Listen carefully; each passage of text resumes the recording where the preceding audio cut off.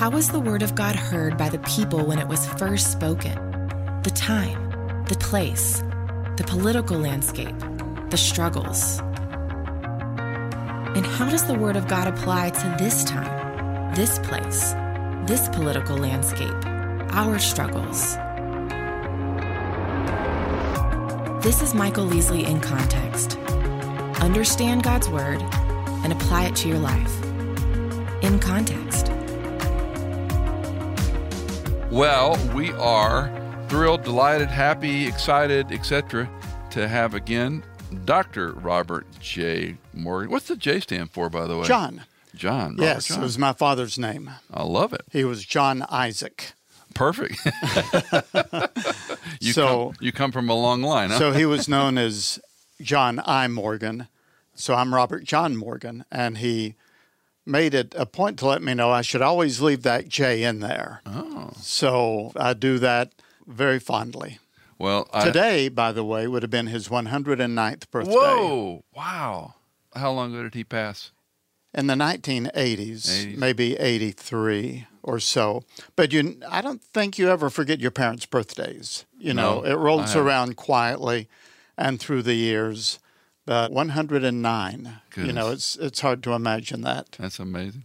And my middle initial is J, and my dad was kind of particular about Joseph R. Easley. He always put the R in there, and it was like, put your middle initial in there, and for some reason it stuck. I don't know why, but anyway. For those of you who have not yet heard our podcast with Dr. Robert J. Morgan, or heard him teach on the Stonebridge Bible Church Ministry, or the Donaldson Fellowship, you need to know about him. And in the show notes, we'll have all the links to that. But just to give you a little insight on who we're talking with today, Robert J. Morgan is the teaching pastor at the Donaldson Fellowship in Nashville, although his role has changed there a bit. He's been there for over 40 years, a best-selling author, almost 40 books in print, about 5 million copies in circulation in many different languages. And I'll stop at that point because otherwise we'd spend all our time just talking about your CV, Robert. But thanks again for doing the podcast and coming by. Well, I love you, Dr. Mutual. Easley, and love being with you. Thank you. It's fun, yeah. Well, I see you brought one of your current books. We'll get to that. But so we've got these 10 questions, and we're just having fun with people to kind of recalibrate, why certain things are important to us. And, the name of this thing is In Context.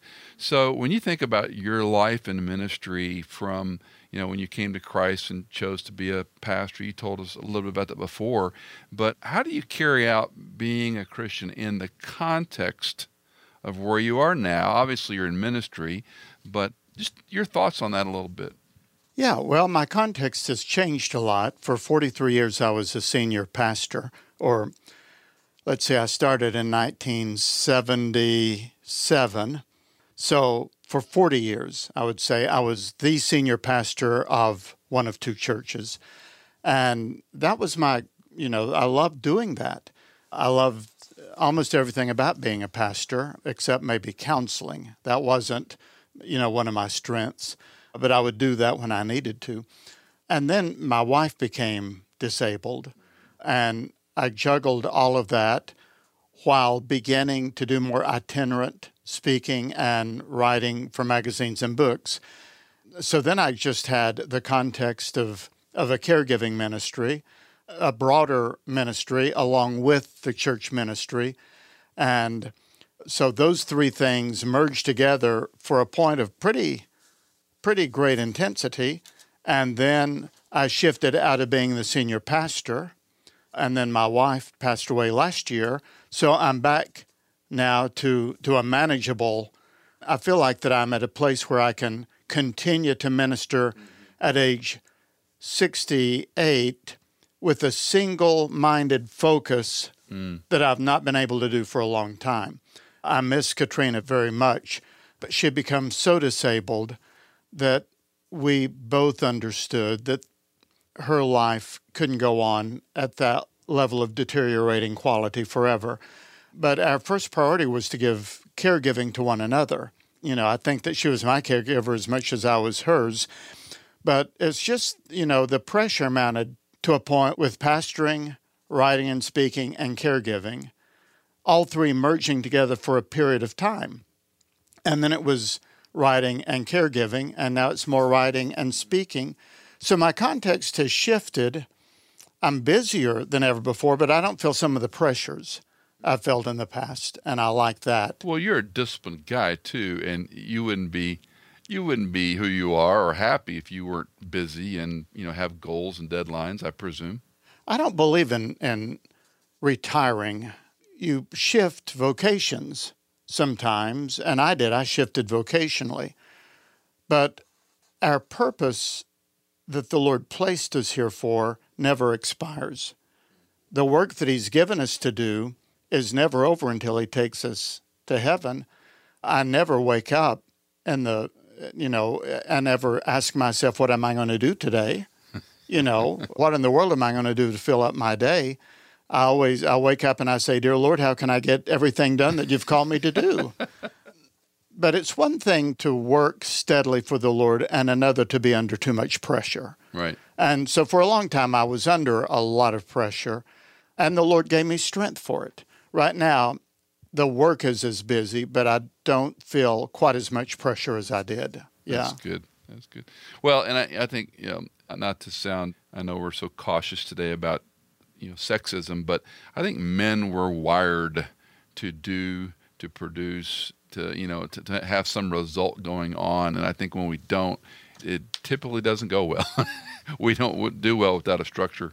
Well, I don't know how I would cope with a non-Christian worldview. Mm-hmm. I am an optimist and a hard worker because of the truth of Scripture. And if I didn't have that truth compelling me, then I'm really not sure what it would be like for me to be 68 years old. I think I would be lost, really, to be honest. Well, and you and I know people that, believers and unbelievers, that when they retire, they park themselves in front of a television, or maybe they play golf 3 times a week, or, and we're not judging or saying that's a terrible thing, but it just seemed to be almost hollow after all those years. Let's move on to these questions. What's been the greatest challenge in your own spiritual journey? Probably the area of motivation. I think that our motivations are the most difficult part of ourselves to discern. We can deceive ourselves so easily, but we can't perpetually deceive ourselves about everything. But in the whole area of motivation, I think the self-deception that can occur there is so extraordinarily deep. And I have to back up and say, I am working hard, and I have been, to a certain extent, driven, but was it really for Christ? Or was it for significance, or for recognition, or for respect, or to make others notice me, or to build a particular kingdom for myself, or to reach certain levels of expectation or success that I think that is a very difficult thing for us to discern. And I think there have been times when I have done things that appeared to be for the Lord, but maybe my bigger motivation was to be noticed or to gain respect. It was for self. I think the whole area of motivation to me is the biggest challenge, to make sure that I'm just always doing what I'm doing for the Lord. Now, if we take that word to motive, Cindy and I have had this collegial ongoing debate about there's no such thing as a pure motive. She maintains there is, and I maintain there isn't. And we go back, it's fun, but it's the idea that how can I, as you articulated, how can I know for sure, even doing this quote for the Lord, there's some ego in the motivation that we're going to study, or we're going to write, we're going to wordsmith, we're going to think how to present it, how to illustrate it, how to teach people, for example. That's a tension, right? I agree with you that until we get to heaven, it's going to be impossible or virtually impossible, to do things with absolutely pure motives that desire the glory of Jesus Christ. Some people I've met or I've read about, I think came pretty close to it. Yeah. But I don't feel like I have. I'm not. But we've got to keep growing in that area. We've got to keep working at it. And the more we focus our minds on things above and stay in the Scripture and walk with the Lord and pray and keep our eyes on Him, I think the likelier we are to grow into that. It's just like everything else in the Christian life. It's a maturing process. I often preach to myself and tell others it's a posture for living. It doesn't guarantee success or blessing, but it's a posture to walk faithfully, to be in the Word, to spend time in prayer. That seems to me, I say it this way, God's not called us to be successful, He's called us to be faithful. But it's especially hard now in the social media age, because I post things on social media as a ministry, things that, quotes from my sermons or things that I've said or people that I've met or occasions when I've ministered. And that's a dilemma because you want to expand your reach everywhere. But every individual post is narcissistic by nature. So how do even if it's bad, even if it's oops, I shouldn't have done this, right? Well, I mean, drawing attention. Yeah. I remember hearing Billy Graham once say at a press conference, they asked him why it was that his name was plastered on all of the billboards and everything. And everything was Billy Graham. His name was trademarked and all over town. And he said, if there was any other way to do it, I would, he said. He just doesn't know any way to generate the crowds that he would need at the crusade without that kind of branding. Right. And it is a sort of a dilemma, I think, for all of us, yeah. I know it's a little bit of a cliche question, but what's a key verse for you or perhaps a favorite book of the Scripture? I don't know that I have a life verse, but it would come close to being Psalm 119, 139 in the Living Bible. When I was in college, I found that verse while reading the Living Bible, which came out, while I was in college. J.B. Phillips. Yeah. Well, it's the one by Ken Taylor. Excuse me, you're right. Yes, and the old green. Do you remember the old green covers? Yes. And Psalm 139, verse 16 says, you saw me before I was born and scheduled each day of my life before I began to breathe. Every day was recorded in your book. And that had a profound impact on me. I remember highlighting it and underlining it and memorizing it because that told me, and I was 19 or 20 at the time, that told me that God had a daily plan for the rest of my life.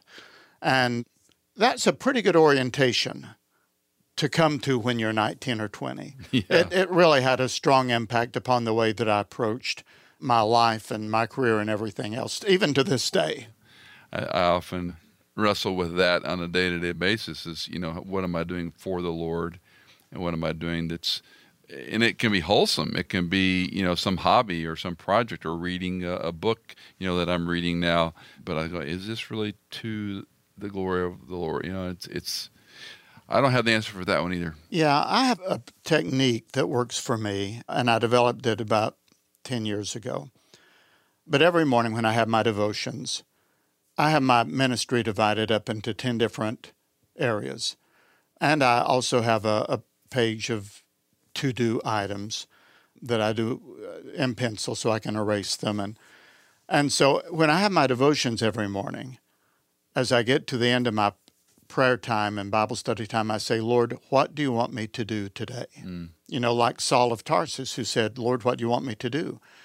And then while I'm in that attitude of prayer, I'll look at all of my responsibilities, deadlines, or sermons that are coming up. I'll look at that to-do list, and I'll make a little card of things to do for that day.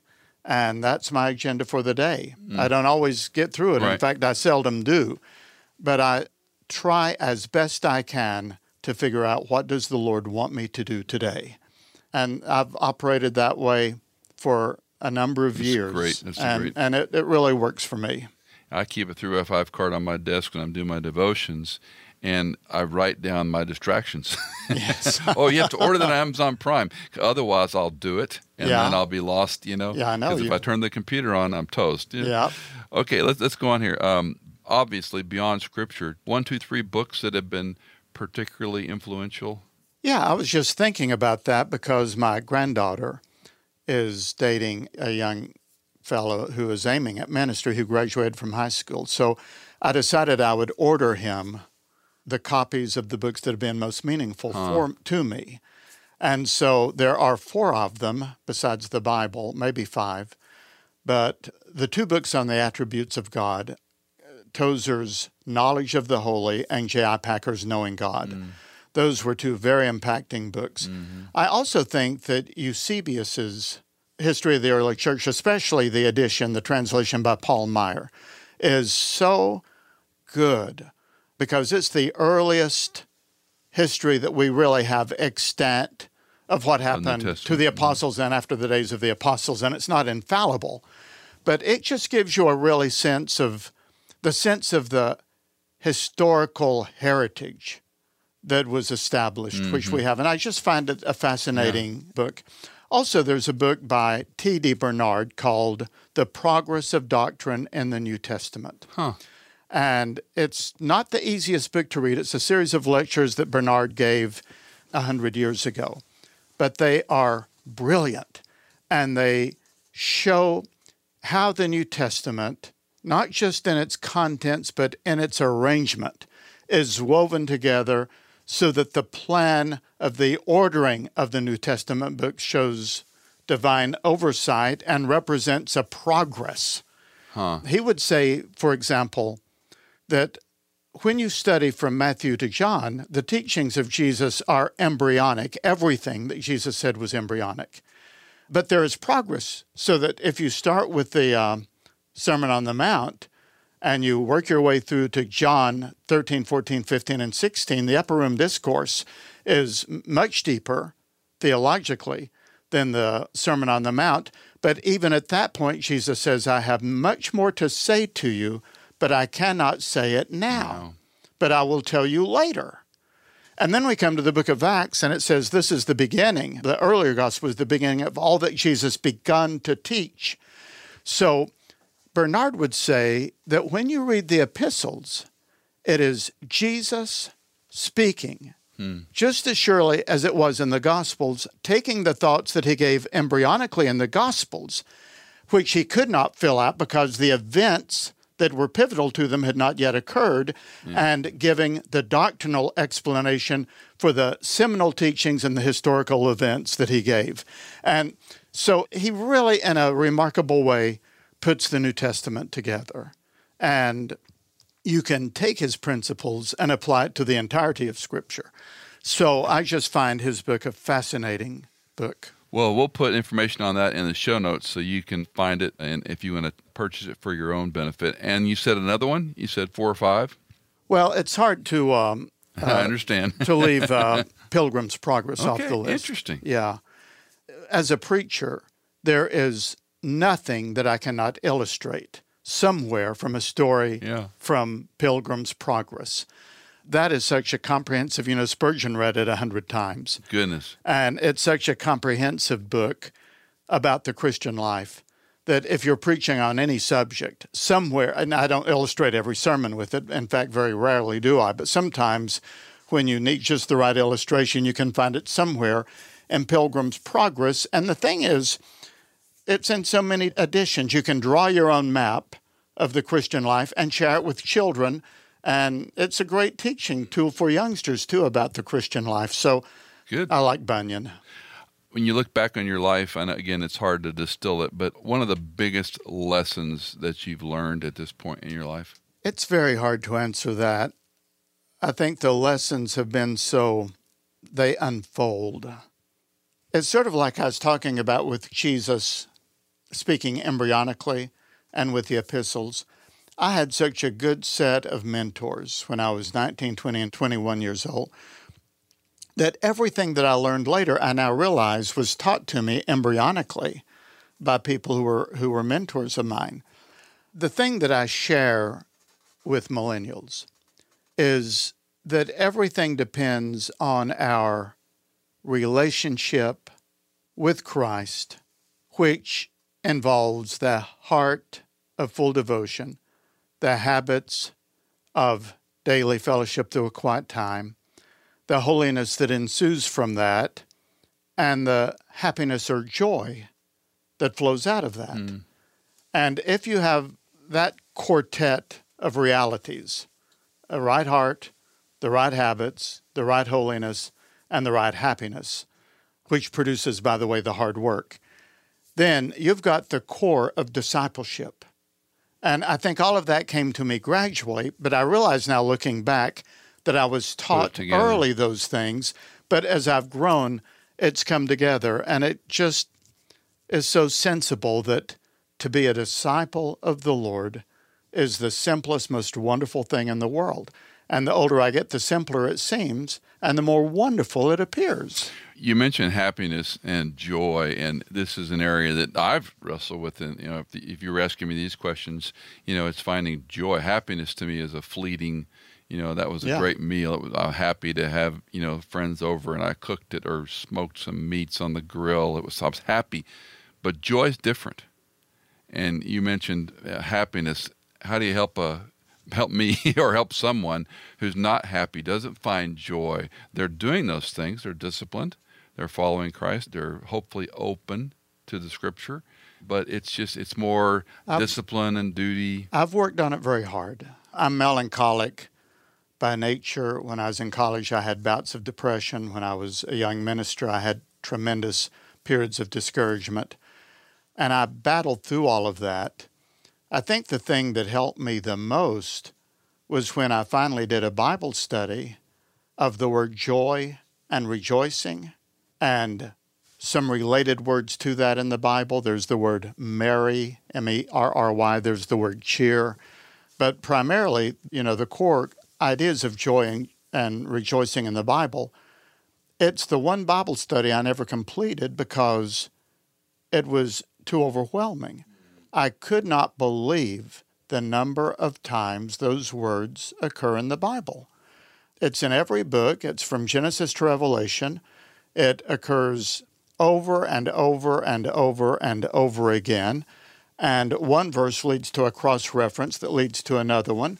And I began going in all kinds of directions with it. It was like a spider web trying to track down and to categorize and to systematize all the verses about joy.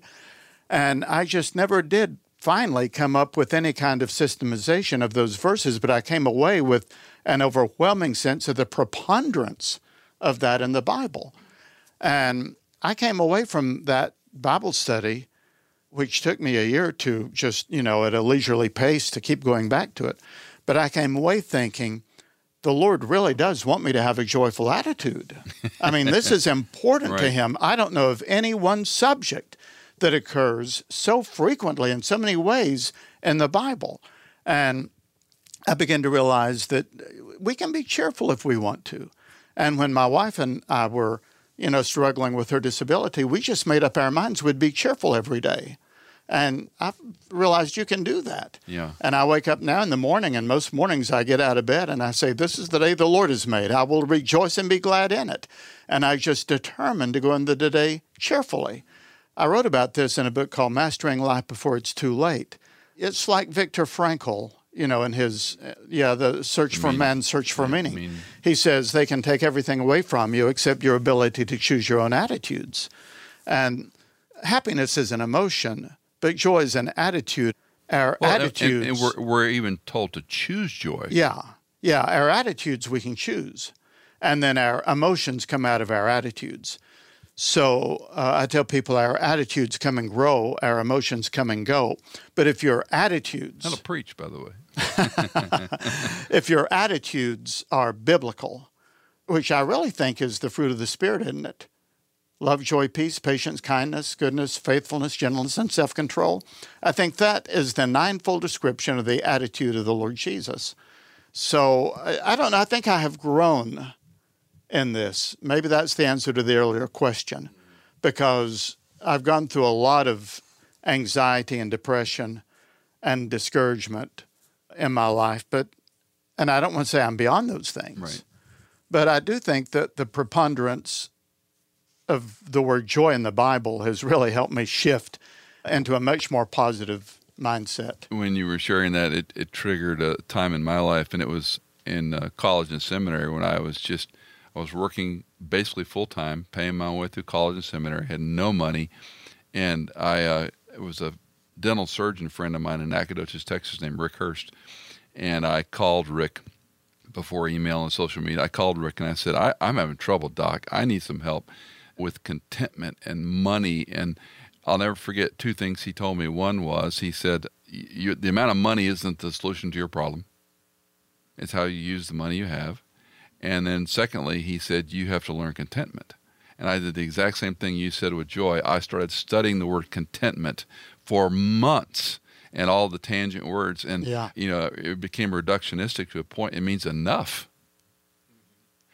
And that was such an eye-opening lesson for me to say, Michael, you have to say this is enough, whether it's money, sex, power, accumulation, whatever it is, this is enough. And I think that's where discontentment comes in, is when I compare myself. The other thing I often say is comparison is the kiss of death of gratitude. The moment I compare my house, car, life, whatever, to someone else's, now I'm discontent. And contentment, and that was a mindset. And whenever I get discontent, I go, wait a minute, Michael, you have enough. And that's not just material, but it's enough, whatever. But back to your point, the reason I digressed is I think that's a great discipline for all of us, whether we're lonely or sad or tired or discouraged. Study that theme, that word, and it will expand your mind. Or if you have a problem with anger management, study the subject of anger in the Bible. Yep. Whatever it is, if you go into the Bible and you track down every verse and you put them down and you study them and you find some to memorize and maybe read some Christian books on those subjects, but only after you've done your Bible study, that's powerful. It is very powerful. What's one thing you have longed for every believer to know, to do, to be different in regards to? The thing that I try to teach when I'm mentoring a young person more than anything else is what we've already talked about, our daily devotions. When I was 19, Stephen Olford, the great British preacher, came to our school, and I'd never heard anyone preach like he did, And I went up to him, and I said, Dr. Olford, I said, do you have any advice for a young person like me? And he stuck his finger in my nose and sounded just like when he was preaching. He said, young man, he said, never, never, never miss your quiet time. And then he turned around and walked away. That's all he said. And I hardly knew what a quiet time was. Right. But, I learned and I was learning. And then I had a very wise lady who showed me how to keep a notebook along with my quiet time. And I've never had a sabbatical in 43 years. I've gone through a lot of difficulty, just like everybody does. I've probably not gone through nearly as much as some people do, but I've never burned out. And I think the reason is that daily morning replenishing in my devotions. And when I see people harried and frustrated and not walking with the Lord or not being victorious in their Christian life or sort of lost or overwhelmed, that's what I want them to know, that if you'll just spend 15, 20, 30, 40 minutes it's game change. Habitually. It could be in the morning, it could be in the evening, it could be at lunch, I don't care when it is. But it really is a game changer in a person's life, because that is, Jesus said, go into your inner room and shut the door and meet with your Father in secret. It's good. Excellent. Greatest disappointment in your ministry vocation? Yeah, I was thinking about that, and I cannot think of one. That word isn't really in my vocabulary. Now, I think earlier in my life, it would have been. For example, when I started pastoring here in Nashville, I had a church of about 100 that I came to. And I thought within 4 or 5 years, we should be having 3,000 or 4,000. I'd been a part of a big church, and I was full of enthusiasm and zeal. And we did grow. During my tenure there, over 40 years, we grew from 100 to 1,000, but we never really grew to be a mega church or anything. It was just, and there was a period when I was tremendously disappointed with that. So disappointed that, that I went to others for counseling to try to say, what has gone wrong here. But as time went by, the Lord opened up doors to writing and to speaking and now more recently social media and in so many other ways, which if I'd had a church of 4,000 or 5,000, I don't think I'd have been able to do. And now, this isn't to sound, to go back to our earlier discussion about ego, but I mean, we have 4.5 million books out there and a lot of other things as well. And I look back on it now and I see, God had a plan all along. Right. And it's hard for me to look back and see any lasting disappointments. I see how in the providence of God, they've turned out sort of like Paul said in Philippians 1, rather for the furtherance of the gospel. And I've also come to realize, even with books, a book may flop. It very likely will, actually. But one copy of my least selling book may do more good in God's hands than all of the copies of my best-selling book. Maybe there's some child that is affected by someone who reads my book, and that child who was affected because of that will end up being the next Billy Graham or something. I don't know. This is all in the Lord's hands. So there's a number of verses I go to, 1 Corinthians 15:58, that our labor in the Lord is not in vain. Isaiah 55, that his word doesn't return void. Galatians chapter 6, that we will reap a harvest if we don't faint. And I've come to realize that there really, when you're in God's will, there may be momentary disappointments, but as time goes by, you look back on them, and they actually have been blessings in disguise. And I don't look back now with a sense of, sometimes I'm disappointed that I didn't serve the Lord better or that I wasn't a better person. Right. But in terms of vocational or career or major disappointments, it's hard for me to think in those terms. Then the easier question to answer, the greatest encouragement in the ministry over the years? Well, the two people that have encouraged me the most have been the Lord and the aforementioned quiet time and Bible verses we've had, and Katrina, my wife, who was a great encourager.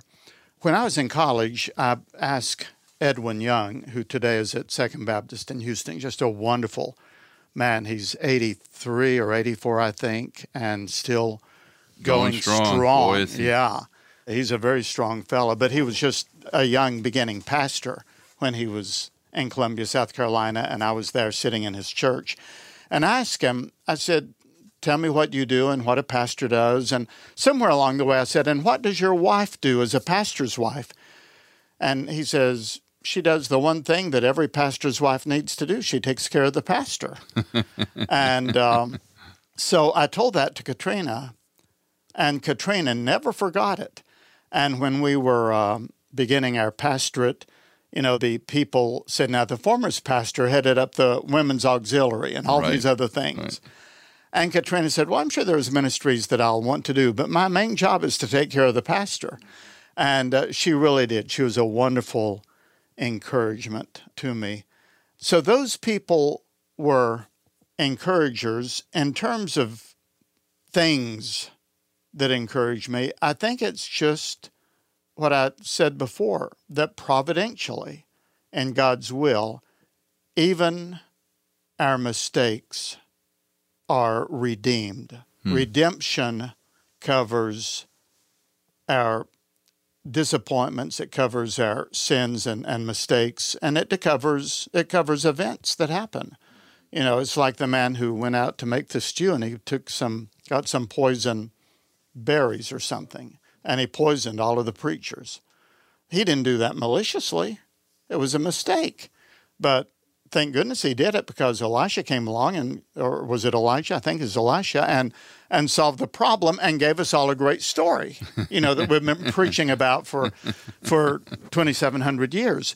So even mistakes can be flipped around and used for good in the providence of God. And that awareness, I think, has been a tremendous encouragement.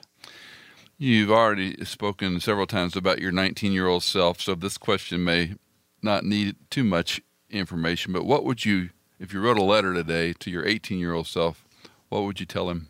My 18-year-old self was a mess. He was very confused, very depressed, very unsure. My 19-year-old self came to really know the Lord in a remarkable way. The things that we've already talked about, learning that disappointments and failed ambitions can all be a part of God in accomplishing a greater plan. So don't stress so much about them. I would have liked to have learned that earlier. And I think vocationally, I would have liked to have been coached to be a more assertive leader.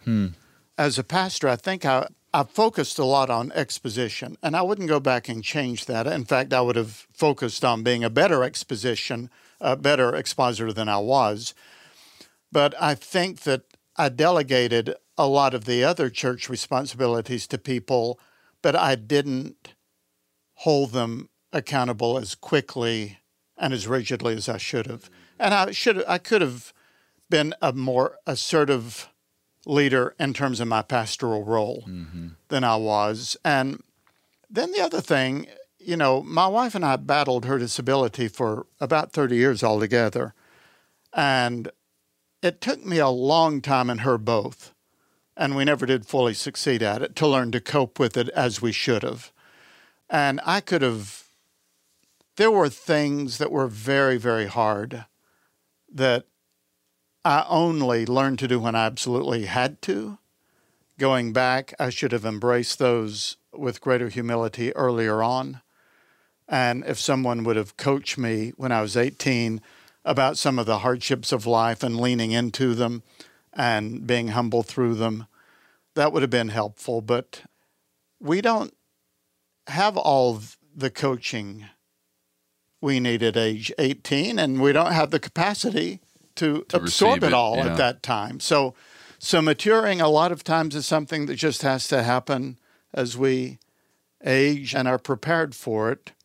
But it does seem to me that it took me a little too long to mature in some of these areas. I wonder, and you used the phrase embryonic, talking about Christ teaching, and I think back on my own life and some of the lessons I learned from my father, from non-believers, from Christians, and how as we mature, I mean, none of us could have the maturity of a 60-year-old in our teens, because it takes life's experience. It takes growing physically and mentally and our capacities. And I think you have to get, shocked enough with burned enough rather with the stove before you realize, okay.